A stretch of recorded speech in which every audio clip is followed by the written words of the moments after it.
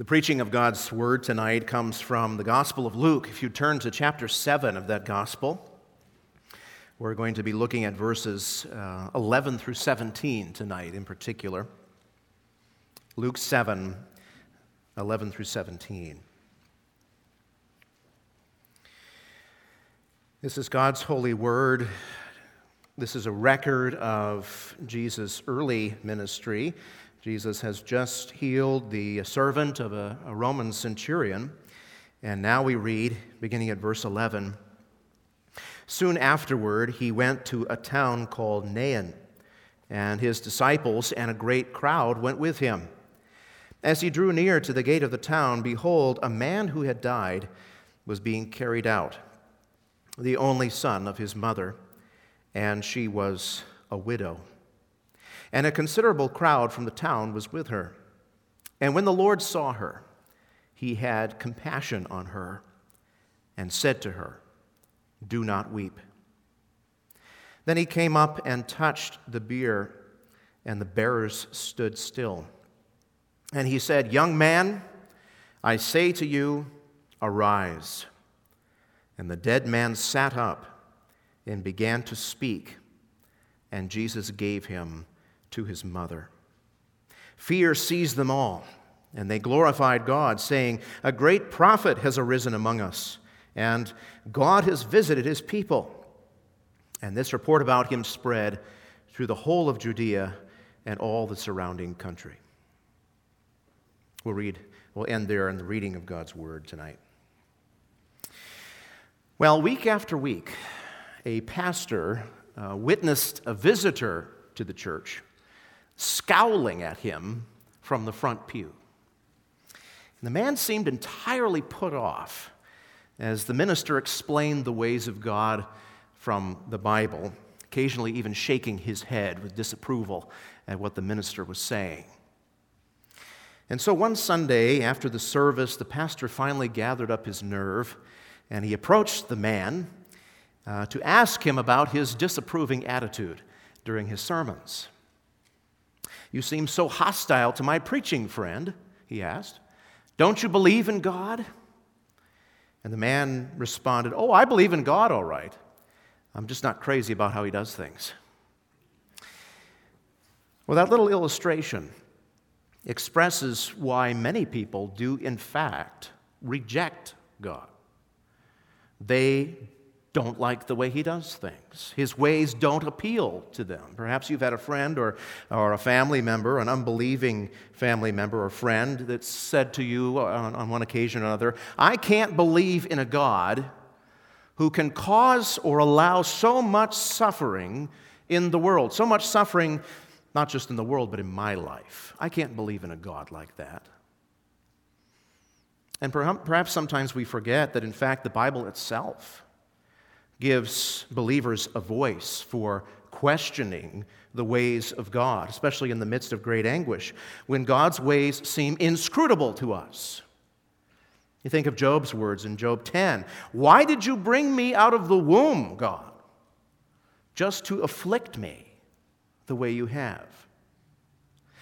Perhaps some of you tonight have witnessed God fulfill your greatest hopes and dreams and prayers, only to see those expectations shattered later on.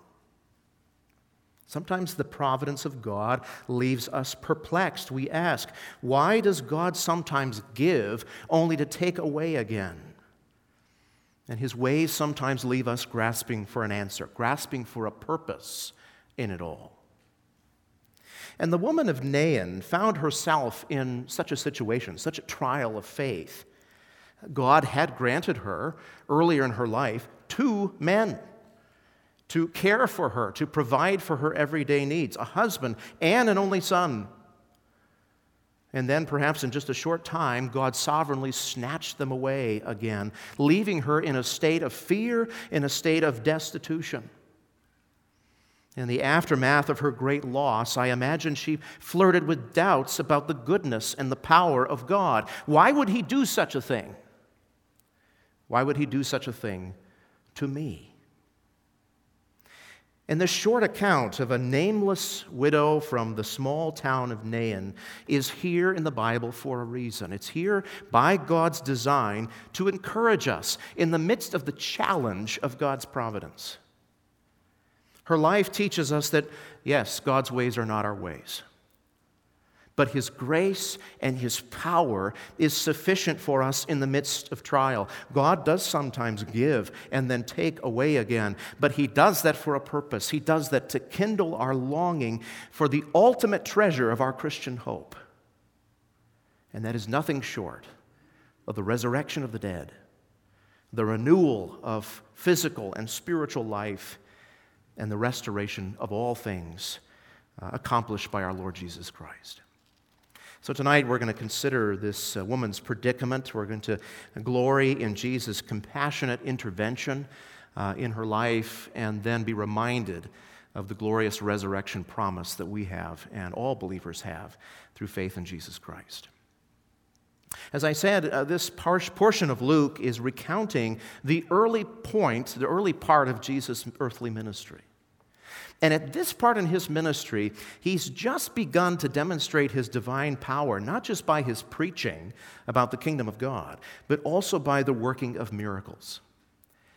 And up to this point in Luke's narrative, Jesus has been working different types of miracles, mainly the driving out of demons, the healing of the sick, the healing of the disabled.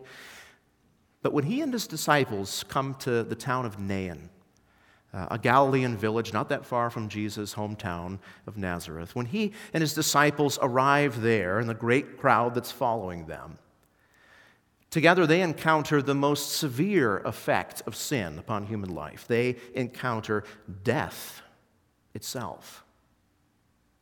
And as they drew near to the city gate, what comes out? A funeral procession is exiting the city, and it's led by the mourner. And she was a woman whose situation could hardly have been more destitute, more desperate. Verse 12 brings it into perspective for us. As he drew near to the gate of the town, behold, a man who had died was being carried out, the only son of his mother, and she was a widow. This poor woman was not only a widow, she had lost her husband some time ago, but now things have gone from bad to worse. Now she is totally alone, for the text tells us that she has lost not just one of her sons, her only son. She'd lost both of her lifelines, both of her means of security, because, of course, at this time in history, a woman without a male protector, a woman without a male provider, with hardly any opportunity to make a living for herself, a woman like that was in dire straits. More than that, her family line had come to an end. There was no one to help her. She was truly and utterly alone, and that would have been for her a great trial of faith. God had blessed her before with all the means necessary to live a happy and a productive and a safe life, and then He snatched those means away from her, perhaps without warning. And she must have wondered, now what? Now what? Psalm 68, Psalm 146 promised that God was the protector. He was the upholder of widows. But how would He fulfill that covenant promise now that both her husband and her only son had died? Oh, her plight had caught the attention of the villagers. They followed her, perhaps with some sympathy. But we know how often God had to discipline His people Israel because they failed to care for the fatherless and the widows in their midst. She couldn't depend entirely upon the city or her neighbors. By all appearances, her covenant God had failed her. Her situation was utterly tragic. Her predicament was grave. And we remember that there are other times in Israel's history when, at least from the perspective of God's people, God seemed far off. He seemed distant. Why, O Lord, do you stand far away? Why do you hide yourself in times of trouble? Asks the writer of Psalm 10. In Psalm 89, the writer pleads, Lord, where is your steadfast love that you promised to David? You seem so far away. There are times when God, in his secret yet perfect, inscrutable providence, seems far away, seems absent from us. When illness and death take a loved one for whom we prayed fervently.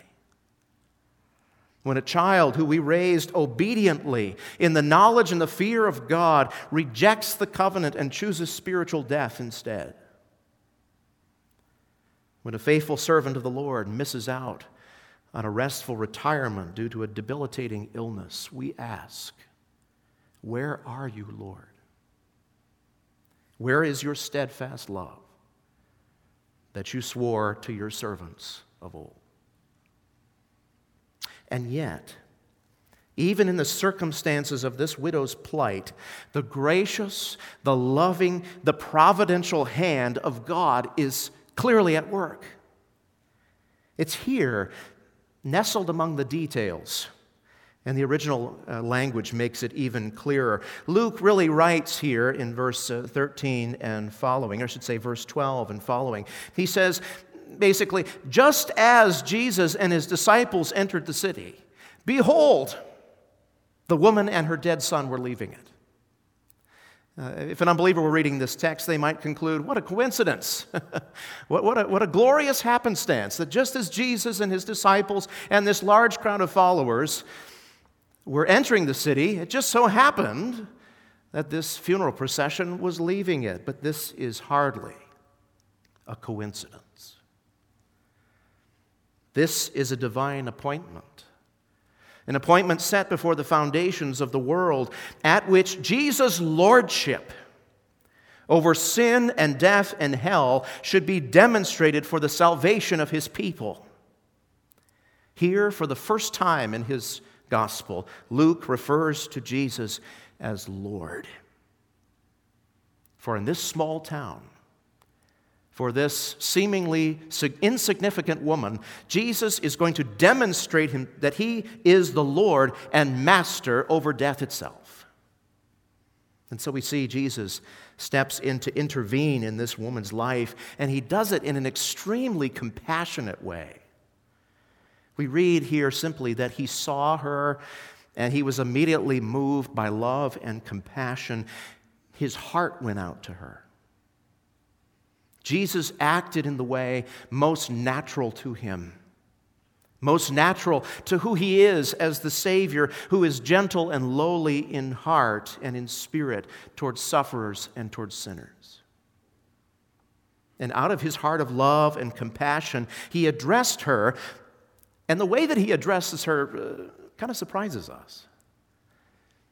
Amazingly, he addresses her and gives her a directive. In the midst of her grief, he says to her, weep no more. Weep no more. Who can say such a thing? You know, when our daughter Scotland cries over something small, Amanda might say, stop crying now. You're okay, Scotland. It's going to be just fine. No more tears. But I must confess that my sympathy in those moments can be fairly superficial. I think she's mostly fine. I think her problems are small, and I really just want her to stop blubbering so we can get on with the day.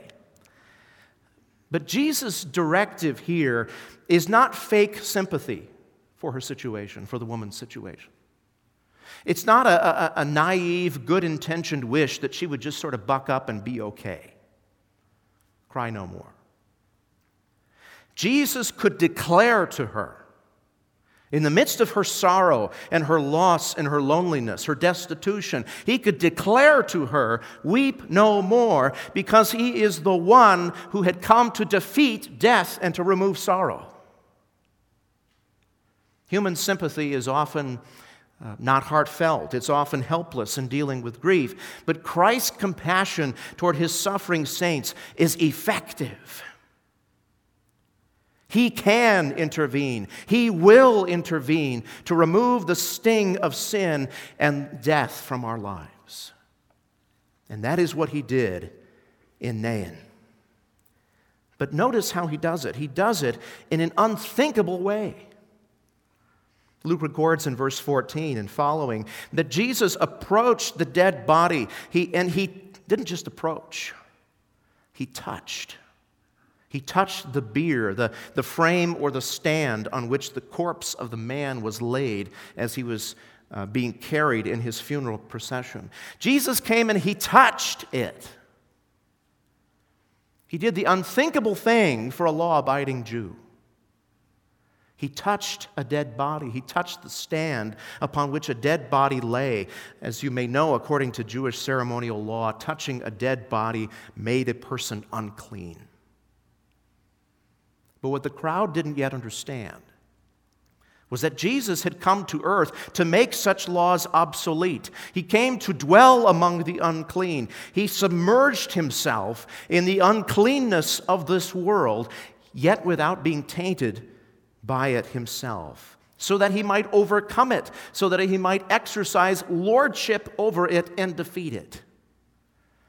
That's what the prophet Isaiah foretold when he spoke about Jesus Christ in Isaiah 53, verse 4, when he said, Jesus came to our earth to bear, to wear, as it were, our griefs.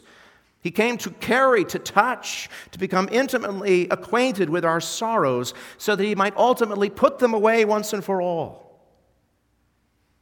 Instead of becoming defiled, he came to earth to conquer death and defilement once and for all. The people are shocked by his gesture. They stand still. They sense that something new is going to happen.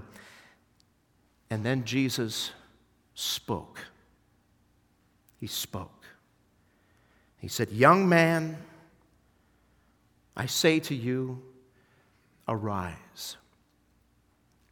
He simply spoke. There was no elaborate ceremony, no special ingredients necessary. By the mere power of Jesus' word, the dead man sat up, alive, speaking. Do you doubt the power of the Word of God to raise the dead, whether physical or spiritually? Sometimes we in the church are convinced that in order to build the kingdom, in order to reach the spiritually lost, that we need complex strategies, that we need human interventions and emotional gimmicks. But we must not lose confidence in the saving power of God's Word, the Word of Christ. Because it's the Spirit's tool by which He miraculously gives life back to dead people, today as much as then. It's the life-giving Word of Christ that's going to calm the mourner's soul. It's the life-giving Word of Jesus that's going to restore the wayward child. It's the life-giving Word of Christ that still today comforts the suffering and the disappointed Christian. So far from losing everything, the widow now had her lifeline restored by her true kinsman redeemer as Jesus gave her son back to her alive. Jesus comes, he steps in the midst of her suffering, and he acts as her faithful covenant mediator, and he restores this believing family by the mere exercise of his word, by the mere utterance of his word. And he made it look easy. Elijah had raised the widow of Zarephath's son. Elisha, the prophet, brought the Shunammite's son back to life. But if you go back and look at those accounts, both those prophets, both those men had to struggle to bring about the restoration of life. They had to repeat their prayers for healing, and at points they wondered if they were going to be successful at all. But Christ merely had to speak. For he is Lord, he is God, and his victory over sin and death is immediate, it's complete, and his providential provision for his saints is timely and perfect in every way. But the resurrection of the widow's son was not just for her benefit. It was also to be a public event. The resurrection of her son was to be a lesson for the people of Israel. We read in Luke's account that the crowd that saw the miracle reacted appropriately for people who find themselves in the presence of God. We read in verse 16, fear seized them all, and they glorified God. They even saluted Jesus as a great prophet. They said, he's on par with Elijah. He's on par with Elisha, for they had also raised the dead. But of course, they underestimated the greatness and the power of Jesus, because he was not merely a prophet, but God himself. Something they acknowledged even without realizing what they exclaimed, God has visited his people. Truly he had. Emmanuel, God with us, had begun his ministry on earth. His fame was growing, and death and spiritual darkness was no match for his power. That was a lesson Israel needed to learn. That God alone, not idol gods, not human inventions, but God alone can raise the dead and deliver his people from their sin and from their troubles. They needed to learn that God alone can preserve his people and protect them in this life. It's he alone that enables them to endure until the very end. God alone can swallow up death and spiritual darkness by the resurrection life of Jesus, his Son. And so we see the raising to life of the widow of Nain's son was a lesson for the people of Israel, but it is for us something as well. It is a foretaste. It's a sneak peek, a preview of what Jesus will do for us when we put our faith in him until the very end. In the book of Hebrews, chapter 11, there's a record of the many saints of old that are praised, that are commended for their faith, for their obedience to God. And on that wall of faith, as it were, there are many plaques. Abraham, Isaac, Jacob, David, many other heroes, as it were, of faith. And on that wall, there is another plaque. And it reads this: women who receive back their dead by resurrection. They had the assurance of things hoped for, the writer says. They had the conviction of things not yet seen. And yet we are told in that passage that although these women were commended through their faith, they did not receive the fullness of what was promised. Since God had provided something better for us, that apart from us, they should not be made perfect. They received a foretaste of what we have come to know more vividly in Jesus Christ, the Savior, whose victorious resurrection secures our final victory over sin and Satan and death and hell. We have Jesus, the greater Elijah and the better Elisha. We have a Savior who can declare, "Weep no more," because he himself has the power to end all tears on the last day. We have a Savior who only needs to speak to raise the dead and give new life to the spiritually lost. He is the all-powerful grave robber. And not the perplexing trials of this life, not even our great and last enemy, death itself, can put you outside of Jesus' power or beyond the sound of his voice when he cries, "Come and enter into my joy, enter into my life, my rest." And so, friends, put your faith in Jesus, the grave robber. We read about his resurrecting power in the Bible so that we can know, so that we can have assurance that death and disease and paralyzing trials and crushing disappointments will never be victorious. They'll never have the last word for the child of God. God promises us the ultimate victory over life, over death, through Christ's resurrection power, and that word is a reliable word. It will not fail you. He is turning all things to your good, even when the trials that He brings into our lives leave us perplexed and wondering. Sometimes He does put limits on our understanding, but He does it so that we are moved to prayer, so that we're moved to a greater reliance on Him. But in His Word, He gives us previews of His power so that we can be absolutely assured that not even death will be able to separate us from the love of God that is in Jesus Christ our Lord. God gives, and sometimes He takes away again. But He's faithful. His word is true. His grace is sufficient.